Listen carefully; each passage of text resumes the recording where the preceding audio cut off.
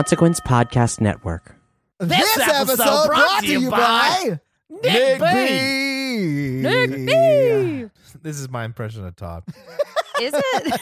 This is actually I a thought there were sad two fact. Todds in the room, so you know. This is a sad fun fact. Aw. Nick B had to take Officer Boo I saw that. Yeah. to the doctor, but I Oh, think it's everything's so going okay sad. now. Yeah. Oh, hope Officer so. Boo. We need a boo update. We need a pup date. We do a Boo pup date. A boo pup date. Officer Boo down. Oh, Officer Boo, we miss you. We hope you're feeling better. Woof woof. That was really pretty. Officer Boo, we hope you have a speedy recovery. Not too fast, y'all. You'll write yourself a speeding ticket. God. my God. This episode also brought to you by Ori. Ori. Guys, Ori taught me the coolest thing this week, and I'm so excited. And I'm going to try to do this on the pod, and I don't know if it's going to work or not, but Ori taught me how to play the spoons, and I can actually play them. So let's see if it works. Is Ori Chris Cornell? Okay, so here's a rant that I'm mad about, because I went up to Corey and I was like, hey, Corey, I learned this cool thing today. And that suddenly turned into me having to watch a Soundgarden video. Oh, come on. Soundgarden is amazing. Spoon Man. I posted a picture of a grumpy cat when I was talking about that. So let's see if it picks up on the mic. Okay. She has lowered the mic. Woo! Ready for a roll?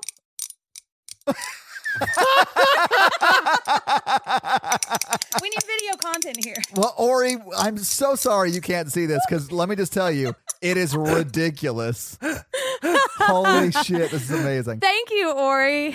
Yeah, thank you, Ori, for bringing that bit of magic to our lives. This episode also brought to you by Matt. Say Matt. Welcome aboard.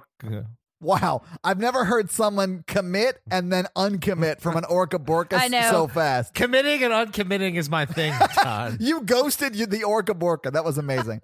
All right. Here is my Swedish fun fact for Matt, who lives in Sweden. So since 1901, the Nobel Prize has been awarded 567 times-ish. Ooh. It is the legacy of Alfred Nobel, who invented dynamite in 1866. The Nobel Prize has been awarded every year in Stockholm, Sweden since 1901.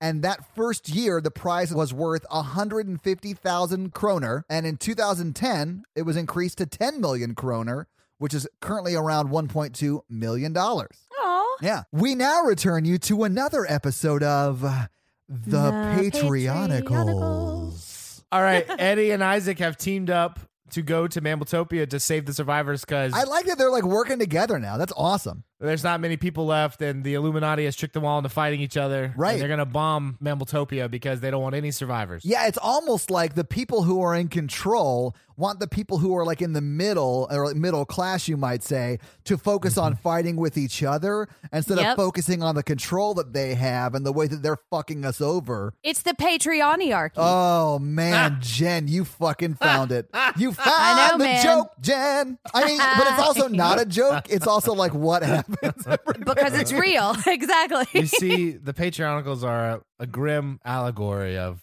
the world we live in.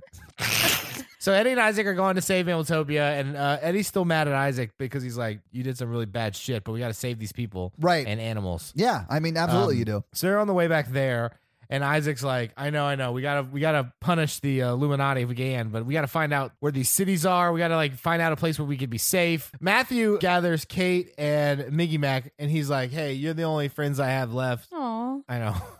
Man, every time I hear Miggy Mac, I just want to be like, Miggity, miggity, miggity, miggity, miggity, miggity, miggity, Me Mac. too. Every time. I know. And Matthew's like, the Mary Poppins umbrella once told me of like a really safe place to go to in extreme emergencies. I'm but I sorry. don't know if I can. The Mary Poppins umbrella also speaks. It really is just Siri. Right, exactly. But instead of Siri's voice, it sounds like Julie Andrews. Yeah. Yes. Mhm. I mean, I wish we all sounded like Julie I Andrews. 'cause I love honestly, her. me too. She's got an amazing Mm-hmm. voice. And yo, Mary Poppins from back in the day could get it. Yep. So, but he's like, what do you guys think? Should I trust the umbrella because the Illuminati gave me the umbrella? Oh, this is quite the dilemma. Does it have a smirking Chip and Dale icon on the button? Because don't push that yeah. button. The umbrella's destroyed now. Oh shit. Oh, this is just like him remembering. This is him remembering. Mickey Mac and the koala like look at each other like, I don't know, man. And then Kate was like, look, my psychic powers were given to me by evil people, but I use them for good. Let's go to this place. We have to save some people. We can find out they've imprisoned all these people, are like, Yeah. I don't know. They have secret cities of people. We don't know if they're evil, they're good. We need to know something. So we need to find out stuff. So let's head to this. Yeah, we need more intel, right? Yeah. Eddie and Isaac are headed to go get the people from Amatopia and get them out of the city and like Right. try to like scatter them so the Illuminati don't bomb them out of existence. So we should go to where you're talking about and like figure it out. And like Matthew's like, we have to go to the Bahamas. Okay, so Matthew just like legit wants to take a vacation. So they're like, let's head to Florida. So they get in a van, they go to Florida, but behind them is Tristram carrying Macy, my that's dog, right. the evil Macy dog. snuck in. Yeah. The Tristanator. But he doesn't need a car because he runs really fast on his robot legs. Will Eddie and Isaac make it to Mammaltopia in time to save the city? Is the Tristanator in league with Mikey's evil dog Macy? Does Mikey think that the Bahamas are in Florida? Find out next week on another episode of The Patreonicals. I was wondering about that too. Now it is that special time of the month, Jen, where we get Yes, to it call is. out and love on our You Can Get It level sponsors. That's right. Hey, you can get it level Ooh, sponsors. You're just like Julia Andrews. You can get it. I mean, she does get it. The medicine goes down. Wow. I'm sorry, you had to cut that. Wow. So, Veronica. Hey, Hey, Veronica. Veronica. Isn't Veronica like our longest existing You Can Get It level sponsor? She is. So, fun fact about Patreon, they list them in the order that you signed up. So, I found that out this week. As we are now listening to them in reverse chronological order. Exactly. Yeah. So we have some new ones. So I wanted to go backwards. So yeah, Veronica is our OG. You can get. She's been getting it for so long. Oh, she yeah, is she has. awesome. Oof, she just like legit can't get enough of it. And then we have Karoon. Hey, Karoon. Karoon. Hey, Karoon. Karoon got it. Karoon has been getting it. Yeah, Karoon has been getting it for so long that he has lived through us not knowing how to say his name correctly. Yeah, and apologizing it for it. So we also have Kayla and Aaron. Aw, Kayla who and did it. Aaron. Yay. Thank you so much for getting it, guys. Yes. We have Christy, Michelle, who is, I think she recently started getting it, but, you know, it doesn't matter how long you've been getting it. You're still getting it. Yeah, just because you just started getting it doesn't mean you don't deserve to get it. We also have Scott. Scott Yeah, is Scott. currently getting it. Yeah. Scott. We're not going to ask how long it's been since he got it, No, but we Scotty do know doesn't that know. he's getting it. Scotty doesn't Yeah. know how he gets it so often. He just can't. Yeah. I know. Yeah, it's it's just like, why count? You know? We have Nicole, who I think was one of the newer You Can Get It's last time, but thank you so much, Nicole, for getting it. Yeah, I We think really this is her appreciate second it. month back to back getting it. Show off. I feel like Mikey is taking personal offense just because we chose to name it the You Can Get It level. I know, yeah. But the next person who can get it is Mandy. Mandy, Yeah. that's right. Yes, thank you, Mandy. She is the first of our new ones, right? She is, yeah. we have quite a few new ones. Wow. We have Kaylee. Hey, Who Kaylee. is now getting it as well. Hey, Oh. Kaylee, you're getting it. Woot, woot. And then we have Nikki, Yeah, who is Nikki. now All getting right. it. Welcome Thank you so aboard. much. Mikey, welcome aboard. God, I love you, Mikey, so much. I watched Captain Ron like 2 weeks ago. I love that movie. Oh, my God, guys, goodness. we have to focus. The next one is Nick. Nick. Okay, and I have specific fun fact about Nick. Uh-oh. Nick is a lady, and she would like for us to call her Lady Nick. Ooh, Lady Nick, which makes sense. All right. Because we have Nick B. And to avoid We do. confusion, Nick B, the B stands for boy, and Mm-hmm. Lady Nick is Lady Nick because she's Is a that- lady. Okay. Whoa, Yeah. whoa, whoa, Nick the lady. Talking about Nick the lady. I'm so That's sorry. all I know of that song. That's all you need to know. Okay, so we have Keep Up the Good Work 1. That is the name they're giving us, although I think their name is John. And so I like how they choose a username and then Jen outs them. I know. Keep Up the Good Work has a special shout out he wants to give to Mandy, who I think we said her name a little earlier. Mandy is Uh-oh. convinced him to finally listen to the show, and now he's a big fan. Oh. So he wanted to give her a shout out, and because her birthday is July 19th. So we need to Oh. say happy birthday because that's tomorrow in the space-time Lord continuum right now. Right, because we're recording this on the 18th. Yes. Yeah, right, yeah. right. Well, happy But birthday. yeah, so, Sorry, like- we're a little late. Right. Happy birthday, Yeah. Mandy. And thank you for the sweet shout out, John. Yeah. I mean, keep up the good work. And so then we have Daisy. Who Daisy. is now getting it. Yeah, Hey, she is Daisy, currently she's getting a it. Daisy. Whoa, Daisy. Oh, wow. All right. And our last one is Morgan. Yeah, Morgan. Who actually, her husband, Raul, What? is a very Wait, big did fan. you say And his so- last name? Yeah, her husband, That's what I Raul, thought. I was last name redacted. I used to know a redacted. Yeah, from the Scranton Redacteds. Yeah, absolutely. Yeah. Uh-huh. Oh, yeah, I've heard good things about their people. They're yeah. a very old New England family. Right, yes. Raul is a big fan and would like Mikey to say what you would do to him when he gets home from work.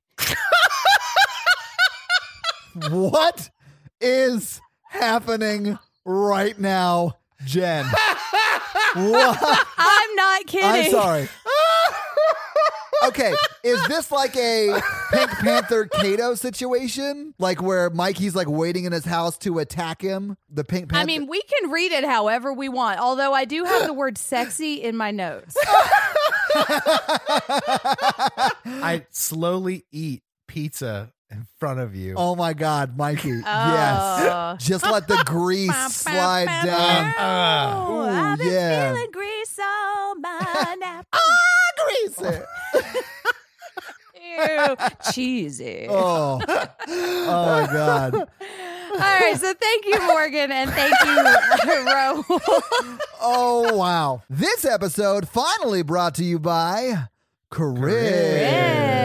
Chris. Hey, Chris. Chris just wants everyone to know that you are loved. Yes, you are. Yeah, did you guys see somebody posted in the Facebook group a sign that said you are loved? Yeah. And they're like, oh, I think a member of the Horror Virgin Yeah. family's been around here. It definitely had some real Chris vibes to it. Yeah.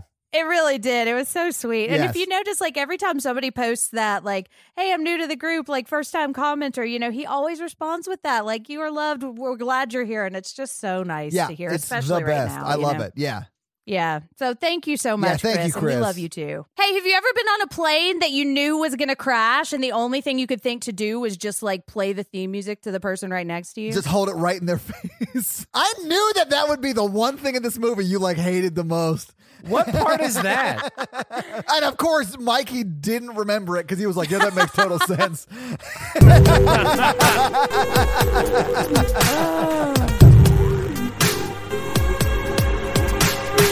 I only ask you, Mikey, because you're the only one on the podcast that is single. But like, Yeah. can you even date during this? Like, what? Like, how does it even work, You can do it. It's just real hard. Yeah, it is. ladies? Welcome to the Horror Virgin, everyone. Oh my I feel like that's God. fitting for this movie. Yes. so Oh my take it. God. Yeah. I'm Jen. Mikey. And I'm the Horror Virgin Todd, which means I don't like scary movies, but you guys make me watch them. And this week, the listeners made me Yes. watch Cabin Fever. Yes. And I have some thoughts, guys. I have a lot of questions and a lot of thoughts about this movie. Yeah, I have some thoughts too. So this movie came out 2002, 2003, like right around there, right? So have you guys seen this movie before?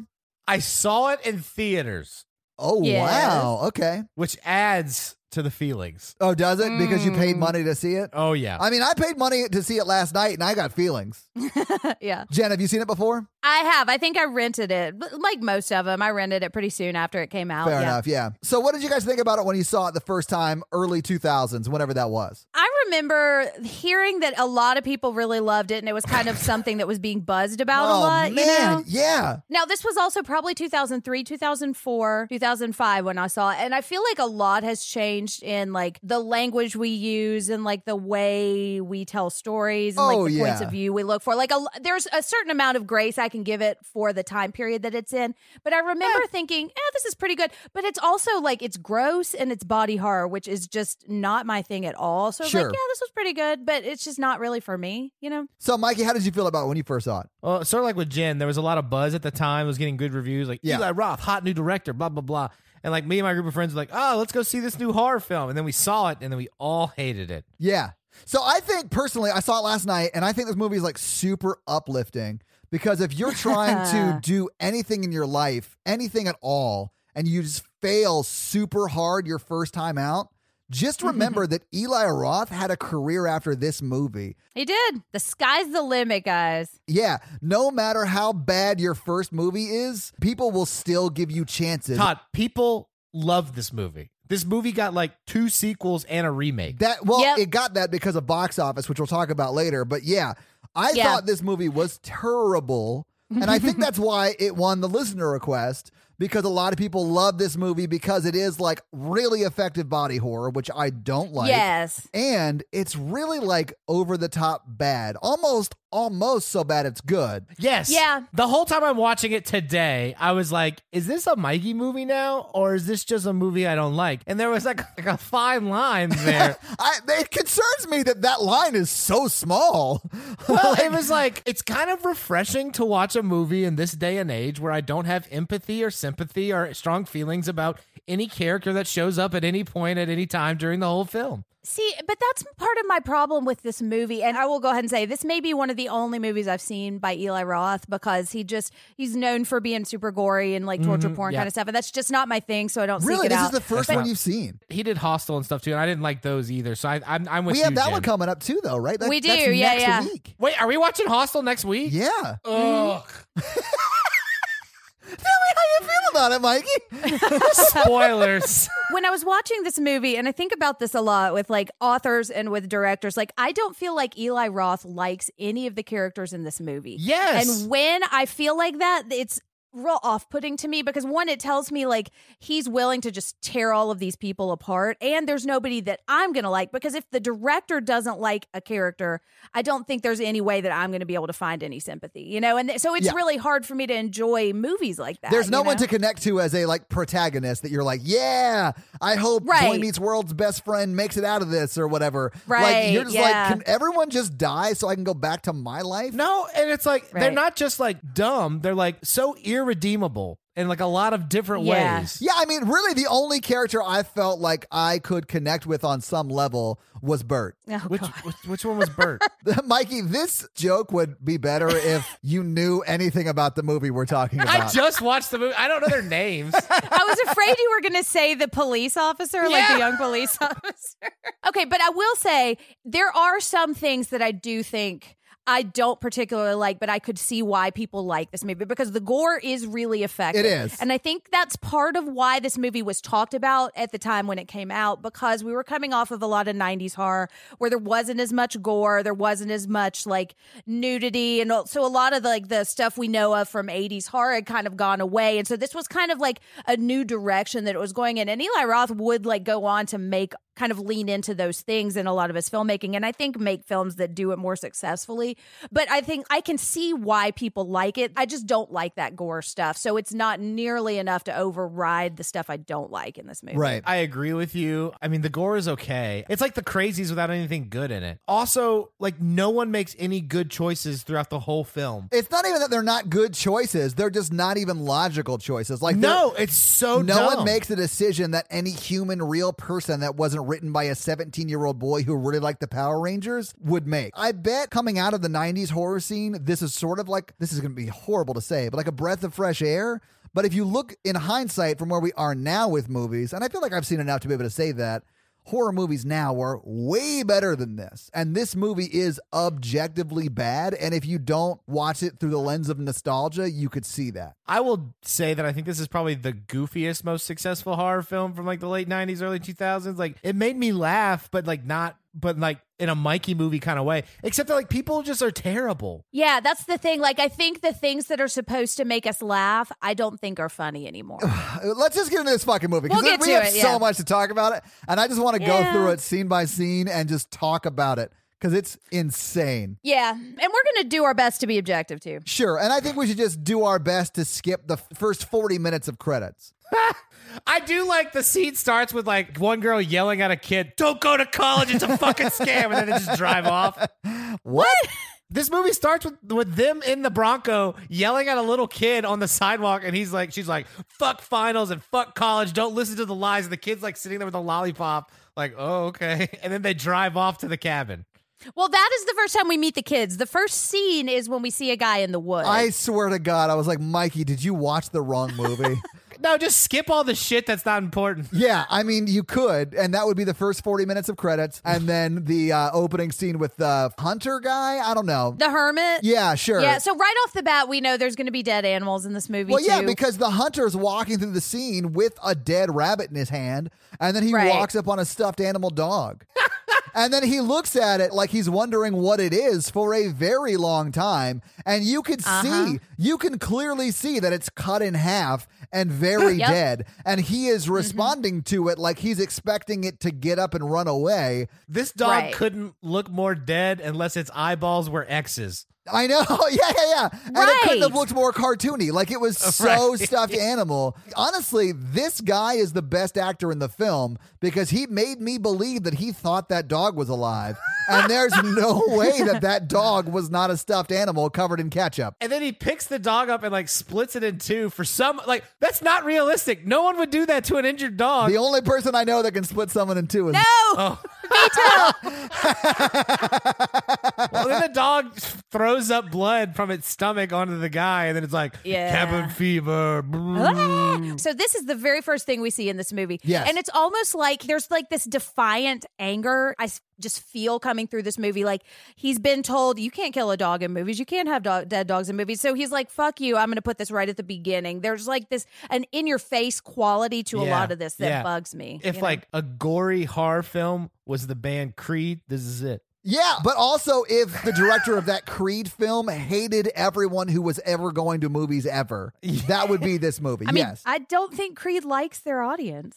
You know? Uh, Otherwise, why I would they mean- do this to us?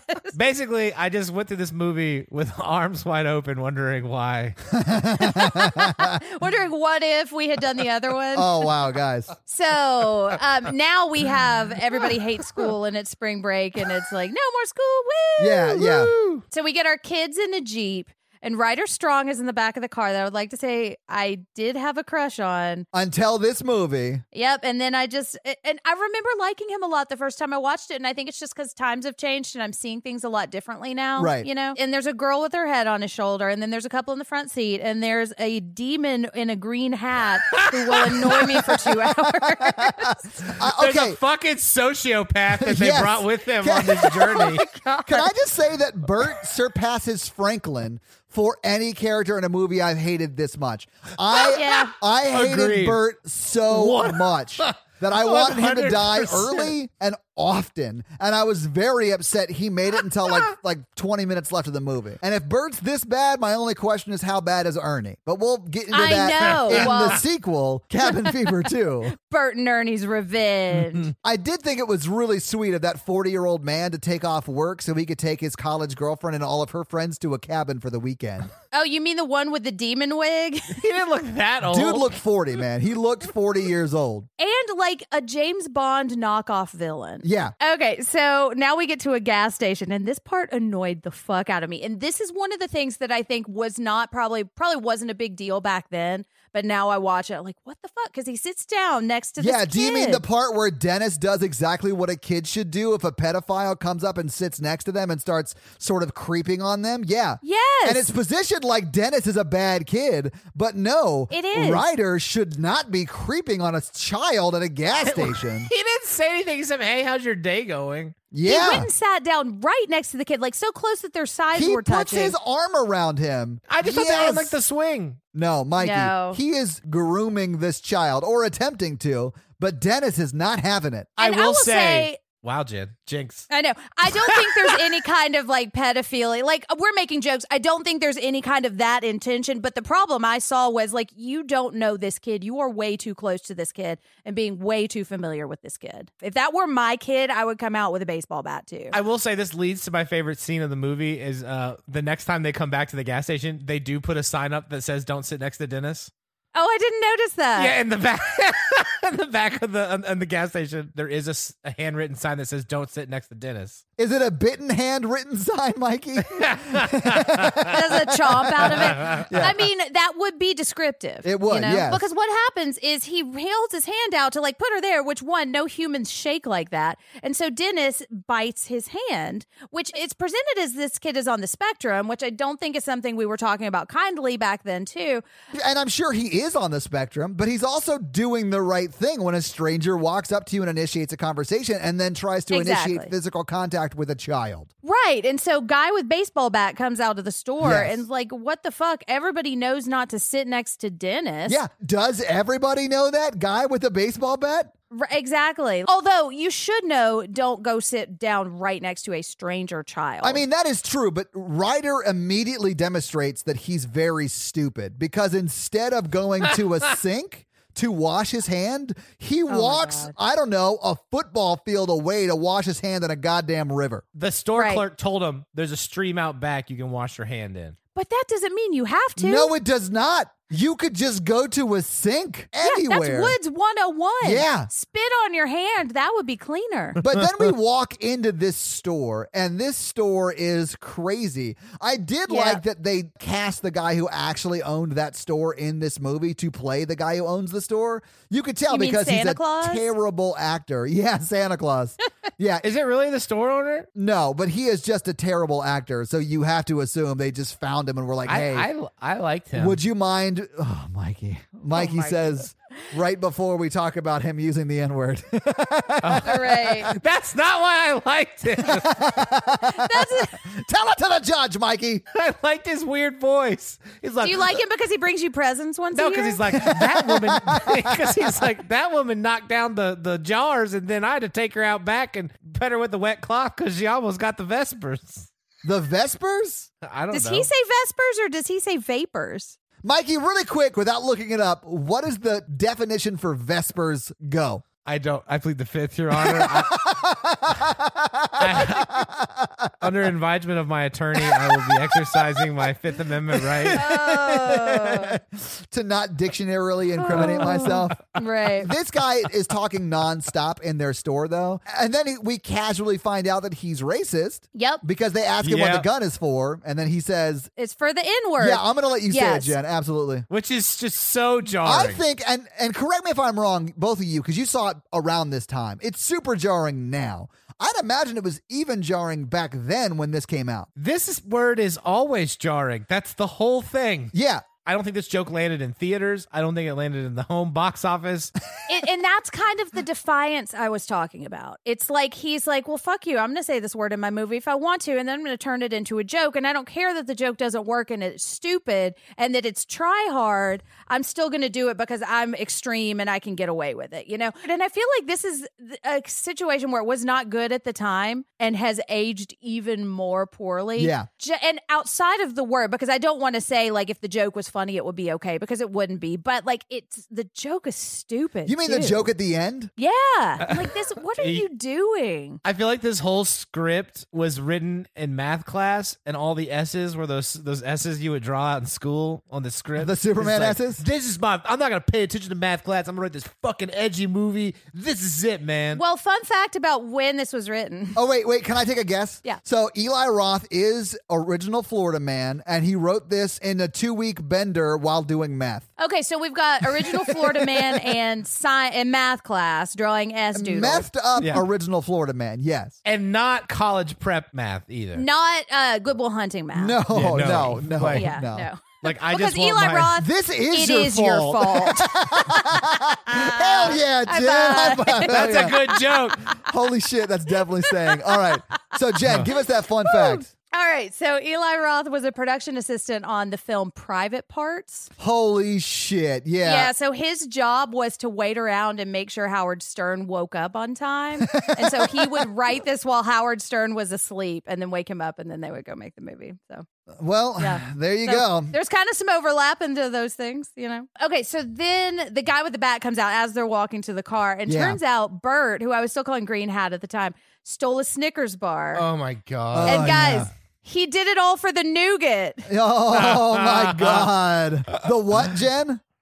He did it all for the nougat. The what? The nougat. What? So you can take this. So you can take the Snickers and stick it in your mouth, stick it in your mouth, stick it in your mouth. I'm sorry. This is, yeah, you're right. This is a lot more like Limp Bizkit than This Creed. is like if movie Limp is- Bizkit wrote a movie. So this Yeah, movie would it be is. like if Fred Durst did meth in Florida in high school and wrote this movie. I think he did all of that. He just didn't write the movie. No, he destroyed rock music. You're right. That's what he did. Bert was annoying in the car. Fifth wheel friend. He put his head on their shoulder. It's like, lovable idiot. Mikey, if I was stuck with you and you had a date and I was like stuck in the backseat of your car, I would do that shit to you. I didn't hate Bert until like right now in the movie. Yeah, exactly. This is, and then like for the rest of the film, he just does worse stuff than this. Yes. Well, okay, so they're driving down this road and they get to a fucking puddle and they're like, oh no, what do? We're in a puddle. Oh, let's keep driving down this exact same road. Do you mean where it's moderately wet and they decide to back up through it and then drive through it again? And then stop right in the middle of it to look at the map. Yeah, I know. I was like, is this supposed to be like a raging river? There's like,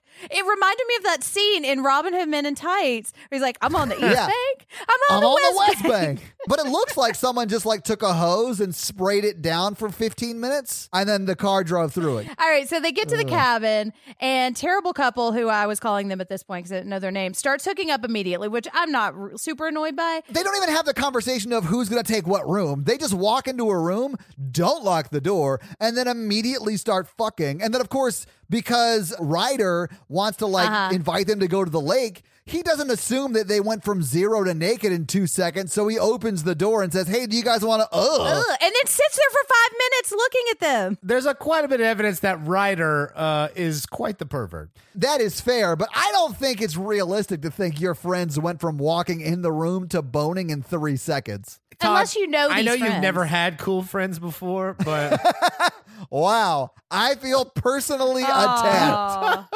Wow, and clearly I have not. Okay, and so I do want to say, for a while, I did really like Marcy, or I say I really liked her out of this like cesspool of stinkers that I couldn't find anyone to like, because she's into sex, like she's wanting to like do, like she's not, I don't feel like she's being taken advantage of. I feel like she does something, she's pretty proactive. There's a point in the movie where I decided I did not like her anymore, and we'll get there. But I do want to say I did like her at this point. And this couple just annoyed me, and I think they're kind of terrible assholes, but they weren't doing anything to like really make me angry yet. Although they will. Yeah. And then they look up and Green Hat's got binoculars right outside the fucking door. I hated this because it just fundamentally shows that the director of this movie does not know how binoculars work, because he's too close to be using binoculars on anything that's inside that room. I thought he was making a joke in the movie. Oh, did you? You didn't think he was like a peeping Tom freak? Okay. No, I thought the main character who I'm supposed to empathize with was the peeping Tom, after he stayed watching them for like a minute and a half in the room.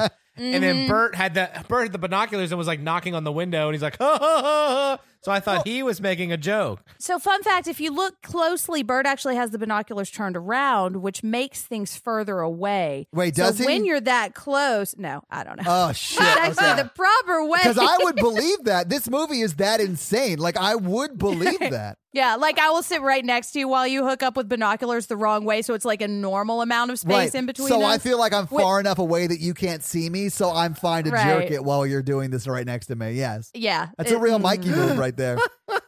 No. But now Green Hat wants to go kill some squirrels. Why does he want to kill squirrels? I don't know, Jen. But did you see his hat? His hat says F you on it, which I feel like is a subtle message from the director to everyone watching this movie. Yeah. Okay, so they get to the lake. That one couple goes to hook up. Ryder and his...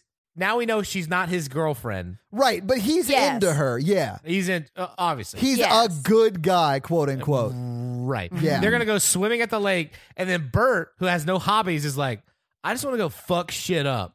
And then he does. Yeah. He says he wants to kill squirrels because they're gay. And I know he's being stupid and making a joke. He said that, Jen? Yeah, the girl's like, why do you want to kill squirrels? He's like, I don't know, because they're gay. Wow. Yeah, did you guys miss that? Honestly, yes, I did miss that, Jen. And thank God I did, because I had to watch the rest of this movie.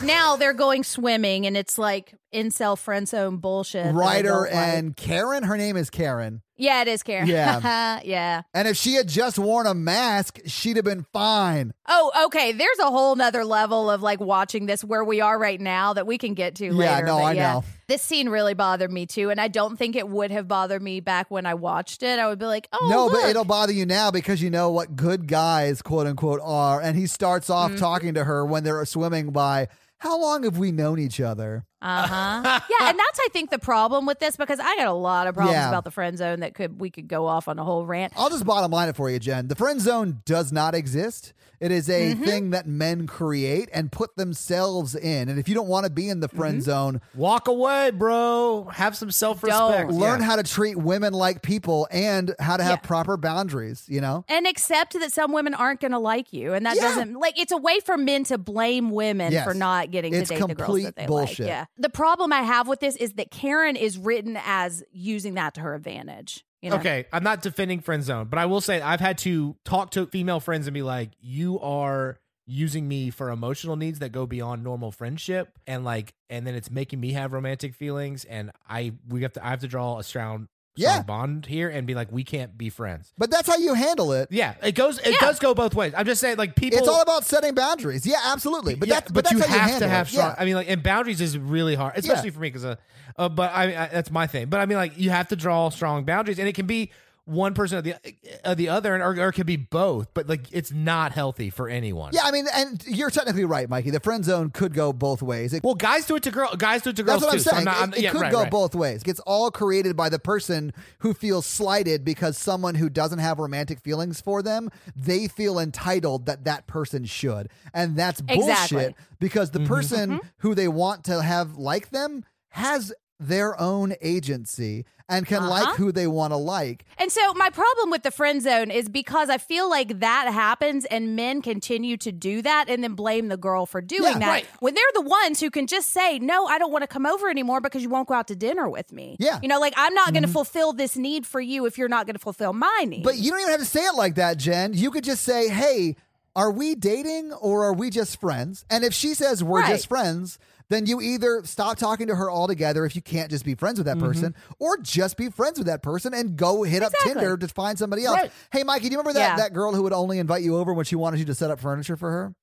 Yes. Well, and so when I look at this couple, like, I don't necessarily think he's doing anything really wrong, because I mean, it is also human nature to have a crush on someone and be afraid to tell them. You know? No, I mean, this scene's great because he just like has terrible game and strikes out immediately and over again, and I like that part because he was terrible. And it's okay for her to kiss him and not want anything else. But you Jen, know? I thought we were kissing right now. Boys, Yep. men, women, everybody. If someone kisses you while you're swimming and then they get back in the water to swim, go fucking swimming. Don't like try to talk about it. Just enjoy the moment. Yeah, right? He legit ruins the moment right here. He's like, I thought we were like making out. And she's like, yeah, but we're Yeah. not anymore. Get over it, nerd. I wanted to make out in the water. Why are you out in the water? She like got in the water, and I was like, to me, that was like a flirty move. And he's I like, thought it was but too. I thought- right? I thought it was a chase me kind of get in the water. Yeah, I did yeah. too. And then he like mopes about it, and I was like, "Oh man, this is why she does not like you." Although I will say, if Corey ever kissed me and then fell into the lake, no fucking way I'm chasing him, because you don't know what is in that lake. We went canoeing on our anniversary, and I had like a super serious talk with him. I was like, look, do not fucking tip this canoe over. I am not going to think it's cute. If we fall in the water, I will be terrified and I will kick you.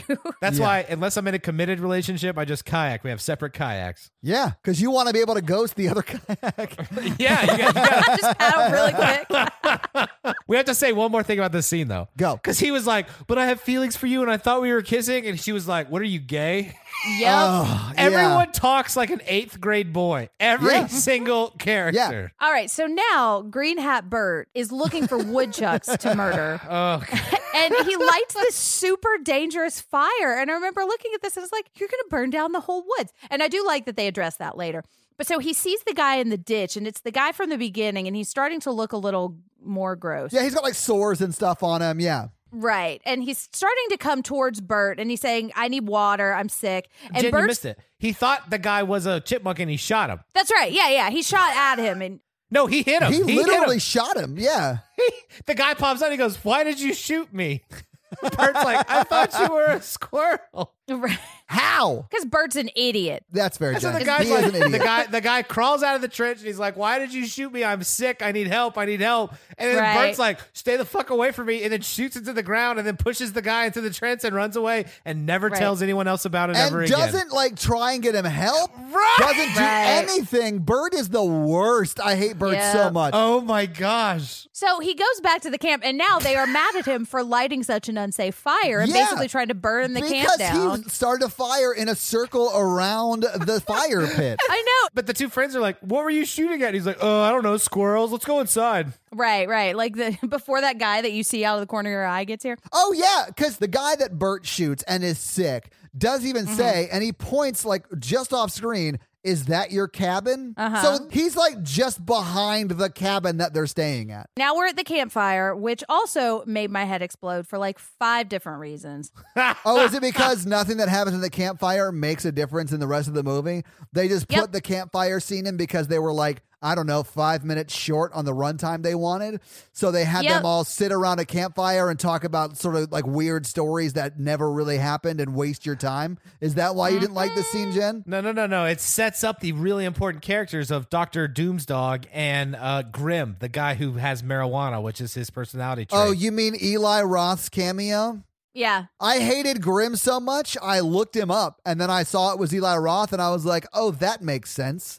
Well, he's got 2 cameos in this section. Oh, does he? He does. Okay, so we're talking about this story, this trauma story, which pissed me off. Oh, is it because it's not his trauma story? He's telling a Yep. trauma about someone else as if it was traumatizing to him? But Todd, that was his childhood playground. How dare you? Oh, my God. It's like a bowling alley in his neighborhood had a My Favorite Murder story. Yeah. And he's traumatized by it. Now, look, secondary traumatization is a real thing, and I don't want to minimize that. Yeah, but he's this is- clearly not traumatized because he's laughing about it. And he and Jeff, the Exactly. 40-year-old guy who's come with them on this trip, are like joking about how funny it was. The one connection I do think is that they're all in a circle watching as this guy bonks this guy them with a ball peen hammer and kills them. So I do think the Bonks is an interesting choice of word there, Jen.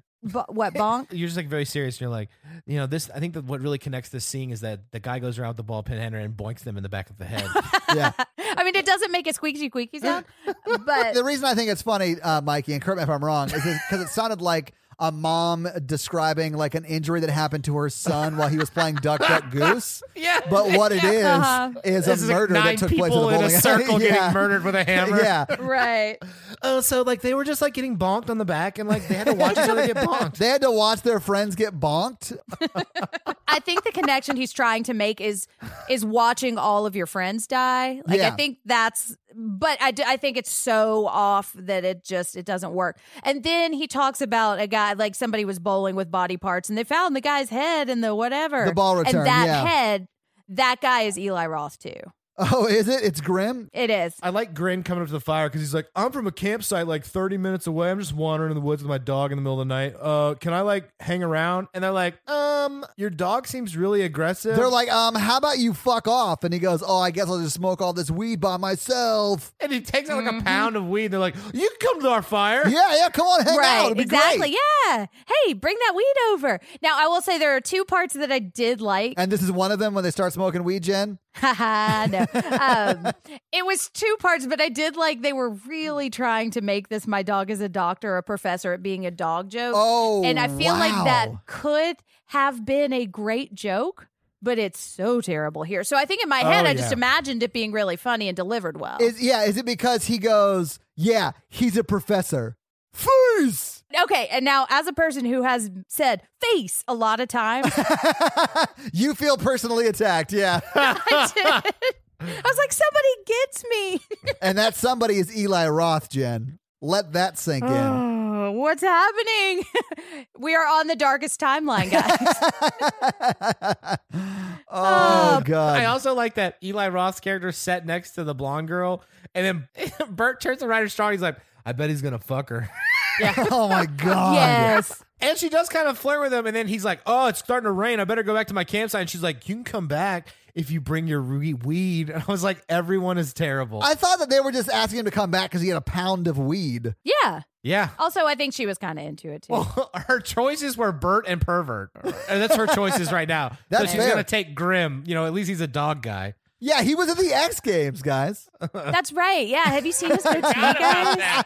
So now they're back in the cabin, and there's some kind of stupid bet about them drinking only beer for the rest of the trip. I actually think that happens at the campfire. And it's between Jeff, the 40-year-old guy, and Bert. And they're like, well, then you and I can only drink beer the rest of the trip, which is going to save their life because the for a little water, bit, because the water is what poisons them or whatever. It gives them the disease. But yeah, so they go back into the cabin when it starts to rain. And then Bert is laying on the couch, rubbing a beer against his dick, telling some story. And I literally wrote in my notes, there isn't an amount of money in the world that would get me to play Bert's character in a movie. Oh my God. I just felt so bad for the guy playing Bert in this scene and for the rest of the movie because he had to do this for not much money. And he's talking about the story about his dog licking his balls and sticking his tongue. Shit. Oh, that's right. right. That's right. You're right, Jen. You know, And so, good writing. like you do, right? And so then but it's also right before the girls are talking about this dirty sex that they're having. It was the blonde girl talking about their parents' shower massager. Right, that she's having sex with. That's what I'm saying. Yeah, she's just telling this like super scandalized story because like all she really does in this movie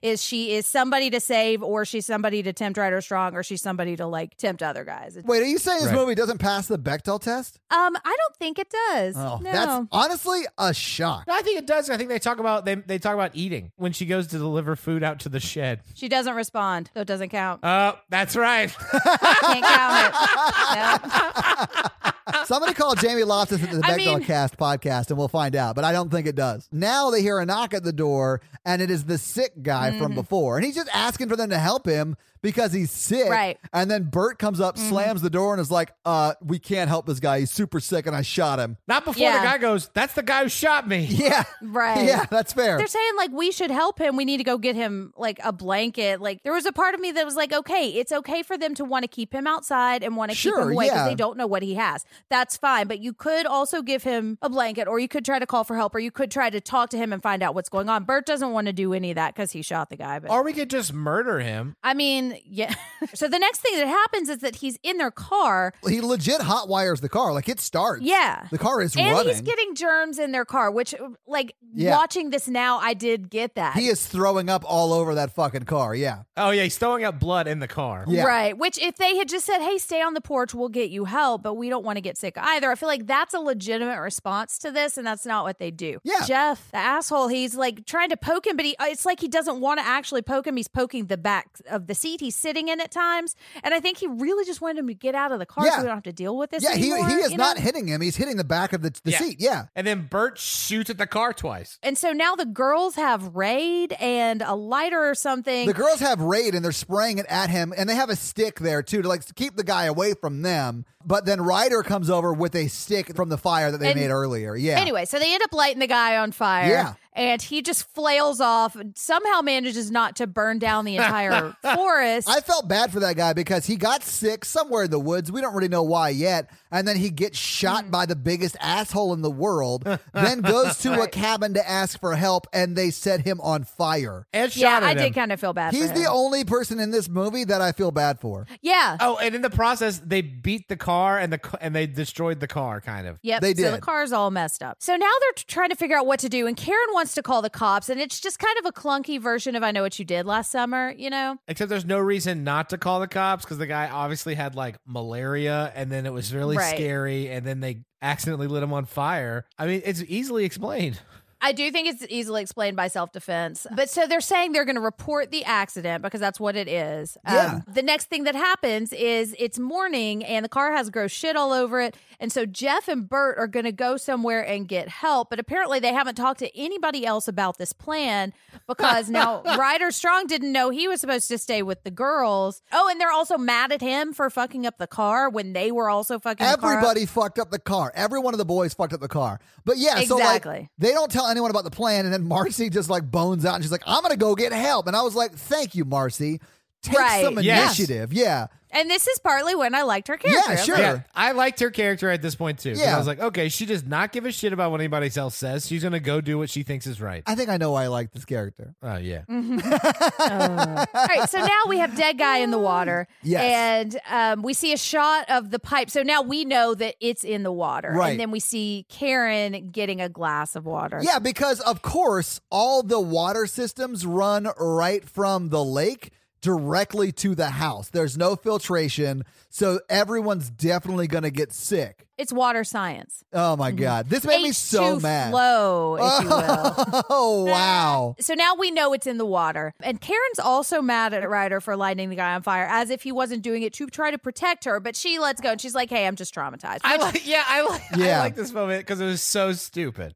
Yeah. She's like, you like killed him, and he's like, I don't know, like I accidentally lit him on fire, and like I still like you or whatever. And she's like, I know, and she hugs Yeah, I him. And I was know. like, I'm just not in the mood to smash right now. Which Yeah. I think is okay. Even if you were planning as Karen in this situation to be like, you know what, this may be Paul, who's Ryder Strong, and Mai's weekend to actually sort of make things official. Because I know we both like Yeah. each other. I think that even after you sort of set it up, on the first day you're there, you kiss, you have a little flirtation stuff, and then later that night you murder a guy. I think that might put things on hold for the rest of the weekend until you Yes. process the trauma of murdering somebody. Right. Plus, Yep. she's still waiting for Grimm to come back with that weed. Oh, that's too. true. Yeah. She's like, that Ben Stiller lookalike. Oof, he could get it. So Ryder Strong gives her a glass of water while they're Yeah. having this thing, which is a little bit of water shadowing. Yes, it is. H2 shadowing. That doesn't quite work as well, but I'm still going to try. Yeah, we're still gonna force it, guys. We're like Ryder Strong in a minute. We're gonna force this joke. it's a storm cloud of rain water. Wow. God dang it. Mikey, you started that like you had it, and then it was clear you didn't, and I loved it so much. You got to just go with it. You just commit. Okay, so now Bert and Jeff get to a farm, and there's a woman bleeding a pig, and I was like, are they going to make me watch them murder a pig? She like cuts the pig and then starts punching Mm-hmm. it like she's working in a butcher shop in Rocky 1. And then unloads a bunch of exposition all over everyone. Yeah. Yeah, absolutely. Hey, strangers, I can't eat this. I want me a new hog. This is a sick hog. They do eventually go inside her house because she's got a phone that they Yeah. can use or whatever. And she starts Yeah. to be actually helpful. She is. I think once she realizes they're renting this house. Yeah, absolutely. And then she starts to be helpful and take them in and whatever. And then they notice that they murdered her cousin last night, Right. who I also assume, based upon her accent, was her husband. And then she. That was a very large picture of him by himself in her house. Right? Does anybody else have cut pictures that big of your cousin framed in your house? No. Well, fun story. Oh, So- wow. Oh boy. Guys, if it wasn't clear, we recorded this in the South. It is now.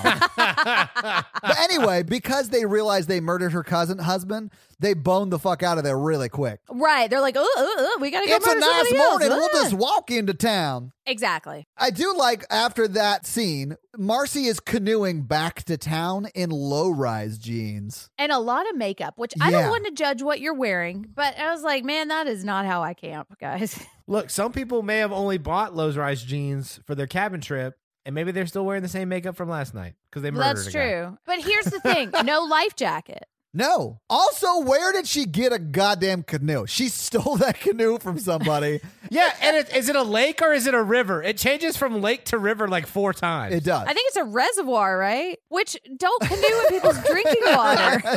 So she gets to a house and she sort of breaks in, and then there's a jump scare where Bert and Ernie, her boyfriend, jump out and scare her. And then at this point, they should have been like, let's all 3 go into town. Or let's all 3 call someone from the phone that's on the wall. Yes. Yeah, of the house we broke into. Yes. Yeah, I mean, the only thing I liked about this scene is them talking, and they're like, what are the cops just going to show up at the cabin?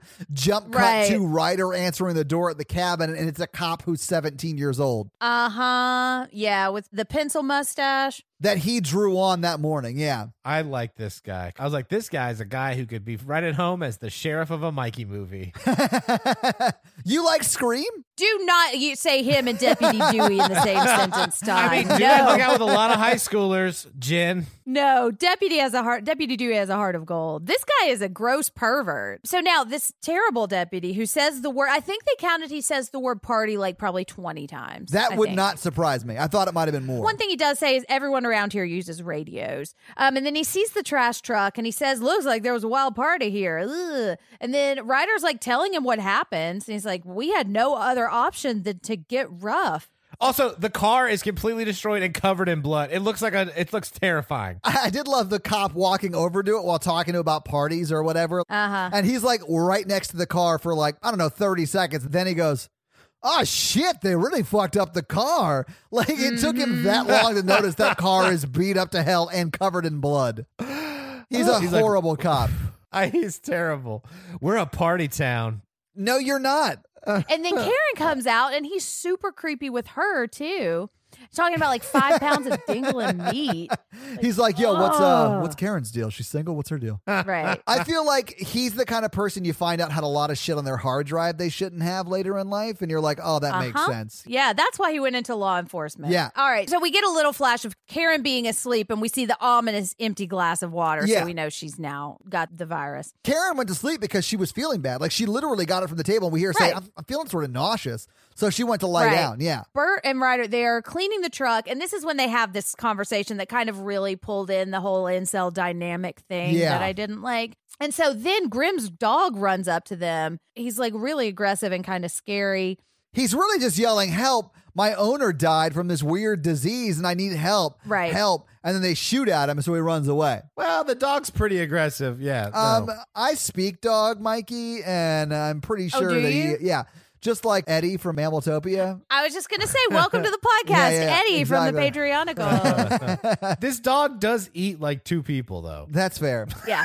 So now they're talking about whether they should leave. Jeff wants to leave right now. They should leave immediately. They should leave, yeah. This is when Karen says she's feeling nauseous. Yes. Yeah, and this yeah. is when, and she goes to lay down and she's asleep. And this is where I start to not like Ryder Strong anymore. And I don't know if I can watch Boy Meets World again. So anyway, so apparently Marcy made some chili and she wants everyone to eat it, but nobody is interested. But so Ryder goes in to wake her up and gives her some more water. And In all fairness, Jen, if I had to just clean barf, throw up blood off of a car, the next food I want to see is not chili. exactly. So yeah, I don't get care it. if that's the only thing you know how to make. Exactly. Yeah. Like, just not into this. Right. Give me the beer. But so, meanwhile, all of this is happening. Jeff is holding the gun on the dog while Bert is trying to fix the car. And I thought that was just so weird. It was a very weird scene. Yes. I think the dog is a really dumb character in this whole movie. But The and, like, professor? His performance was rough, guys. Oh, shit. Honestly, he's the best actor in the movie. He didn't go to 8 years of Bark actor school to be. guys, let's just put a pause on this. Oh, wow. Wait, hold on. It just struck me. This whole group of friends can kill a person without any second thoughts, but they bend over backwards not to murder this dog for like the whole movie. Yeah. So they're like 90% of the horror community. Yeah.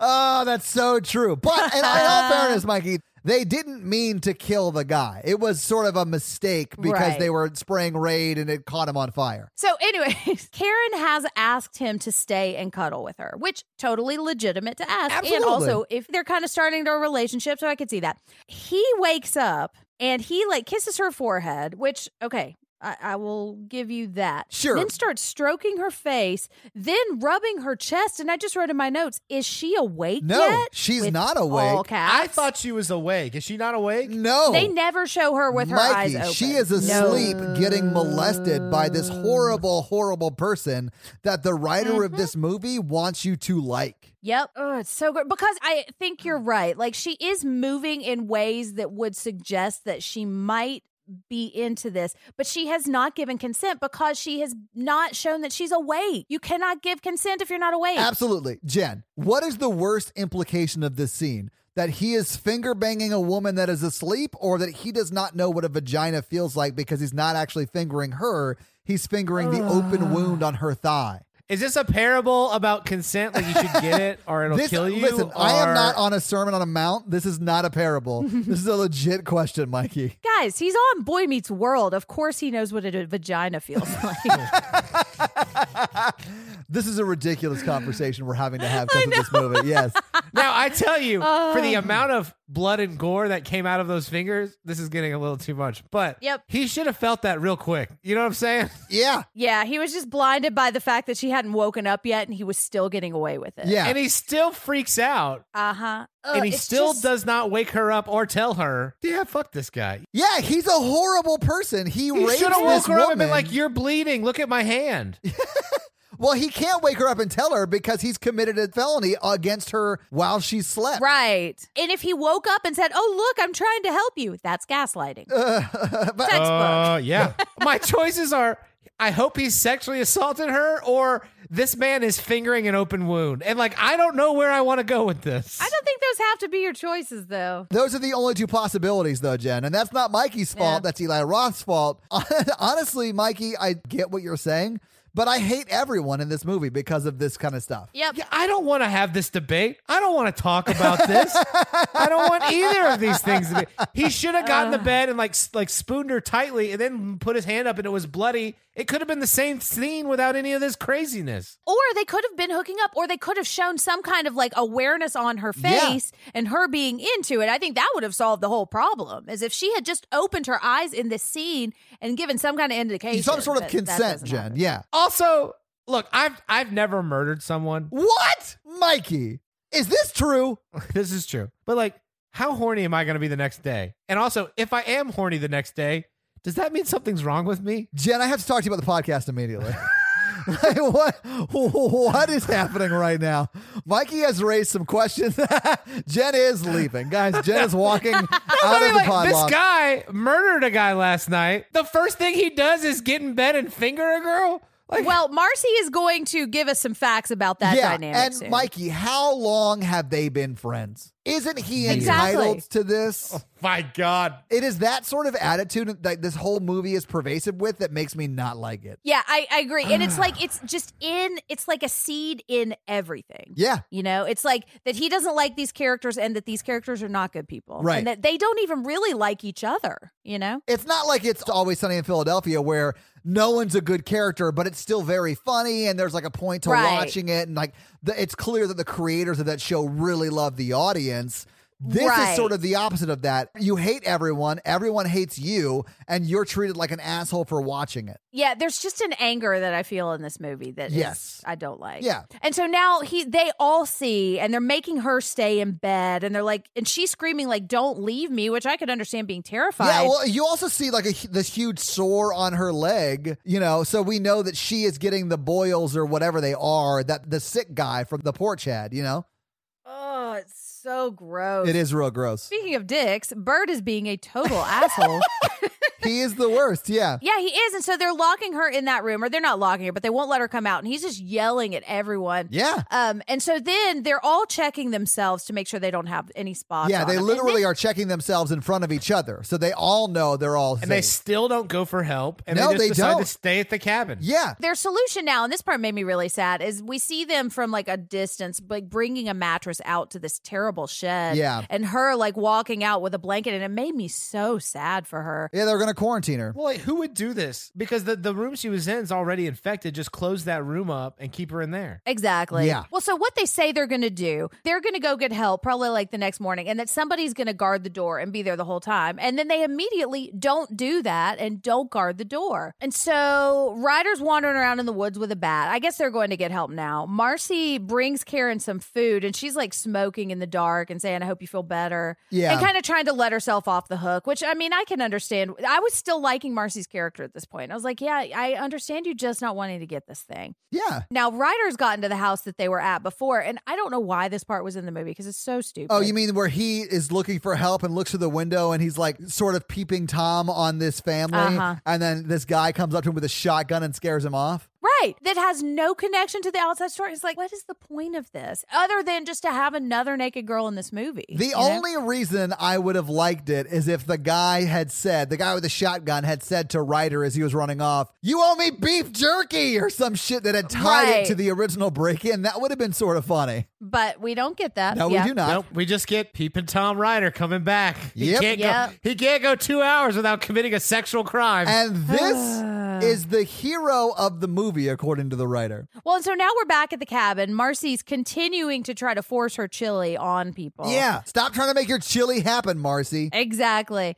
Well, and so this is the one time that I did kind of like get what Jeff was saying, because he's like, what if Karen used those bowls? Like, what if, like, there are germs everywhere? Let's just get the fuck out of here. I want to. We should prepare our own meals. I definitely think there's a cool movie to be made where, like, people are paranoid about germs and stuff like that. This is not it. But now Jeff and Bert are fighting because, like, Jeff's afraid of everything and Bert's just an asshole. And Ryder breaks it up and he's like, hey, we have to work together. Yeah, he's like, what the fuck is going on? Stop it. Yeah. Right. Which I sort of liked. But, like, work together to do what? Then they immediately split up. Just walk into fucking town. I know. The solution is so easy. And this is like what we were talking about, how no one does anything that anyone would actually do in real life ever. And this is sort of like that. But I did like that this is the first time that you really see Ryder take initiative where he's not also committing a sexual assault. Right. Oh. But we also notice that Bert has lost the bet because he's now drinking water. Right. Which is more water shadowing. It is more water shadowing. Yeah. Marcy said she washed the bowls. And so she washed them with that water. So, I mean, theoretically, they all have it now. Except, I guess, Jeff, who's only been drinking beer. And Jeff is the only person to actually use a face covering like a mask. And he doesn't get it. Wow. So it's a tale for our times. I know. How Still gets a group of idiots living in the same place doing terrible things to each other could possibly survive a virus. Yeah. Right. Exactly. Well, and so now Bert's gotten the truck working. So now they say it's time to go. So they go get Karen, but her legs are all bloody and they just like pick her up. And so I was thinking, I guess so now they don't care about quarantining her or getting it. I straight up would have left her in that shed, been like, we just have to go get help and get her because she looks terrible. Which is, I mean, a reasonable thing to do, although maybe not the kindest thing you could have done. But I understand making that decision, except let her stay in the bedroom she was already in. Well, and so now we notice Bert is coughing up blood behind the truck. Yes. And checks his dick and there are some spots on No, it. yeah, he unzips his pants and checks his pants and he has spots. He on does, his- yeah. Mhm. So now they're about to get in the car and they're all kind of arguing because nobody wants to ride in the car with Karen, especially not Jeff, which, I get. Yeah. And so she gets in the car and immediately starts puking blood all over Yes. it again that I'm they out. just cleaned up. And Marcy doesn't want to leave Karen and they start to notice that Bert's looking a little sick too. And so Bert, in his idiot rage, just takes off with the truck and leaves them all there. Yes, but I mean, honestly, they just need to leave. They need to walk out. But Bert is Yes. already sick. He knows he's already sick. So he knows he doesn't have as much time as others do, right? Right. So he drives to the hospital or tries to get to the Right. hospital at least. Jeff runs off with a six-pack into the woods. Yes. That was the best move ever. Jeff taking the beer and running. Yeah. Yeah, I mean, honestly, that and the face cover saves his life. it does. Yeah. But also, why did he come back to the cabin? Why does anyone ever come back to the cabin? I know. He left his sleep mask there and he just could not get a restful night Right. in that barn. Have you without tried it, sleeping so. without your eye mask, Mikey? It is Exactly. just the hardest. How do Oh you my keep the God. cucumber slices on it? Anyways, so now inside the cabin, this is when I decided I don't like Marcy anymore because she's saying they're all going to get it. Have you ever? It's like being on a plane and you know it's going to crash. Which, okay, I was like, okay, I'm with you. And then she says, and all you want to do is grab the person next to you and fuck the shit out of them because you know you're going to be dead soon. And then looks at Ryder and might as well say winky blinky. And I was like, oh my God. This is what Eli Roth thinks women are. Yes, Jen, it is infuriating, but also gives the wrong impression for young men who are like, thinking that this might happen to them one day. Guys, this Right. is never going to happen to you. No, because Just like a heads up, Mikey, it's never going to happen for you. Well, I mean, like, Yeah. weird things have happened to me. I mean, I made out with my neighbor during a pandemic. And we were both like, it's a pandemic. Okay, but making out is not what happens in this next scene. But I mean, I get the feelings of like, we're single. And I'm not saying those feelings are wrong. And like, you are allowed to respond to trauma however you want. And some people might respond in that way. What I'm talking about is this character is just was doing some positive things. And then he has to sexualize her. And that's what bugs me. We had an actual conversation about it. And it was not as heavy handed as this fucking movie is. Yeah. Right. And that's what I'm saying is he's just doing this to sexualize her because now we need another sex scene. Right. And My Life is Not a Movie. You guys didn't watch that. Yeah, and we haven't seen her naked in 20 minutes, Jen, so it's time to see her naked Exactly. again. Yeah. And this is the other thing that drove me fucking insane. She says, I don't need to use a condom. I'm very healthy. And then after, he goes and like pours a bunch of alcohol on his dick. Yeah. Why would you not have safe sex here? Yeah, I think it's mouthwash or whatever. He pours Listerine on his dick. Yeah. But I mean, like, just be like, well, there's a flesh-eating virus. Maybe we should like wrap it up. Which, yes, but I was like, what a gross way to shame her. Yeah. It was one of those moments where I was like, ha, wow. Like it was that sort of reaction. Yeah, it's not like funny, like witty. No. It's like funny, like this is so terrible. Yeah. I'm giggling because I'm awkwardly responding to this. Yes. This really did bug me because I really liked Marcy until this point. Because if you look at the first scene, like when they're having sex, like she's into it. She's like enthusiastic. She like takes control at times. Like that's a very sex positive scene. And this one is so shaming her for being a slut, like she's coming out of the, and it's so icky and gross. And it's like, they couldn't just have an empowered female character all the way through this movie. We gotta shame her. All right, so now we're back in town, and I can't believe this might be your favorite scene. Yeah. Bert's starting to look a little bit gross. And we're back, and Dennis is sitting, and I didn't catch this sign, but I guess it says don't sit next to Kevin. Don't sit next to Dennis sign is right there. I thought that was pretty Dennis, funny. not Kevin. I thought it was really funny too because Bert sort of gets out and he's like asking Dennis something or whatever. And then Dennis stands up but starts yelling pancakes, pancakes. And then he goes from Dennis to Mac real quick and starts throwing some kung fu shit. He's the night man. Yeah. Oh. Exactly. Yeah. But anyway, Dennis like attacks Bert and bites him again or whatever. And then I guess Dennis's dad from before comes Batman, and like I called him. Yeah, Batman. The man with the bat. Yeah. Yeah, he's saying, like, he's pulling back his hand and he's saying, like, what if the doctors can't fix him? I already lost one boy. It's just the most bizarre dialogue. Yeah. He's saying, he's sick. That's his problem. We got to stop the problem. And he goes and gets a shotgun. And it's so weird. Yeah. And I don't like the boy yelling pancakes. I feel like that was kind of a minimizing somebody with a mental disability And then the thing. karate. I have a fun fact about this karate, though. Oh, do you? Yes. So that was not written into the movie, but when they were rehearsing the scene, that kid is a black belt. And so like on breaks, he was just like practicing his karate moves and Neil Rath was like, hey, we got to use this. So I do like that. Like that's just a part of who this kid is. So he is Mac from It's Always Sunny in Philadelphia. I mean, yeah. Yeah. That's pretty funny. This guy, the store clerk, he's like, he's got a flesh-eating disease and he gave it to our son. We got to kill him. So they go get him and his other people go get guns to hunt the kids in the woods. Like, none of this makes sense at all. And then It's so Bert weird. drives back to the cabin. Right? Why? Why would you do that? Yeah, keep going. You got to that cabin. You know that other places in the world exist. I know. It's Anyways. so dumb. So now Marcy is back in the cabin and she's saying, hey, you really fucked my back up because we noticed like some red handprints on her back. Yeah. And Ryder takes off because he's like, okay, this is weird and I don't know what to do. He's like, And I'm- I've never had sex before. I got to go.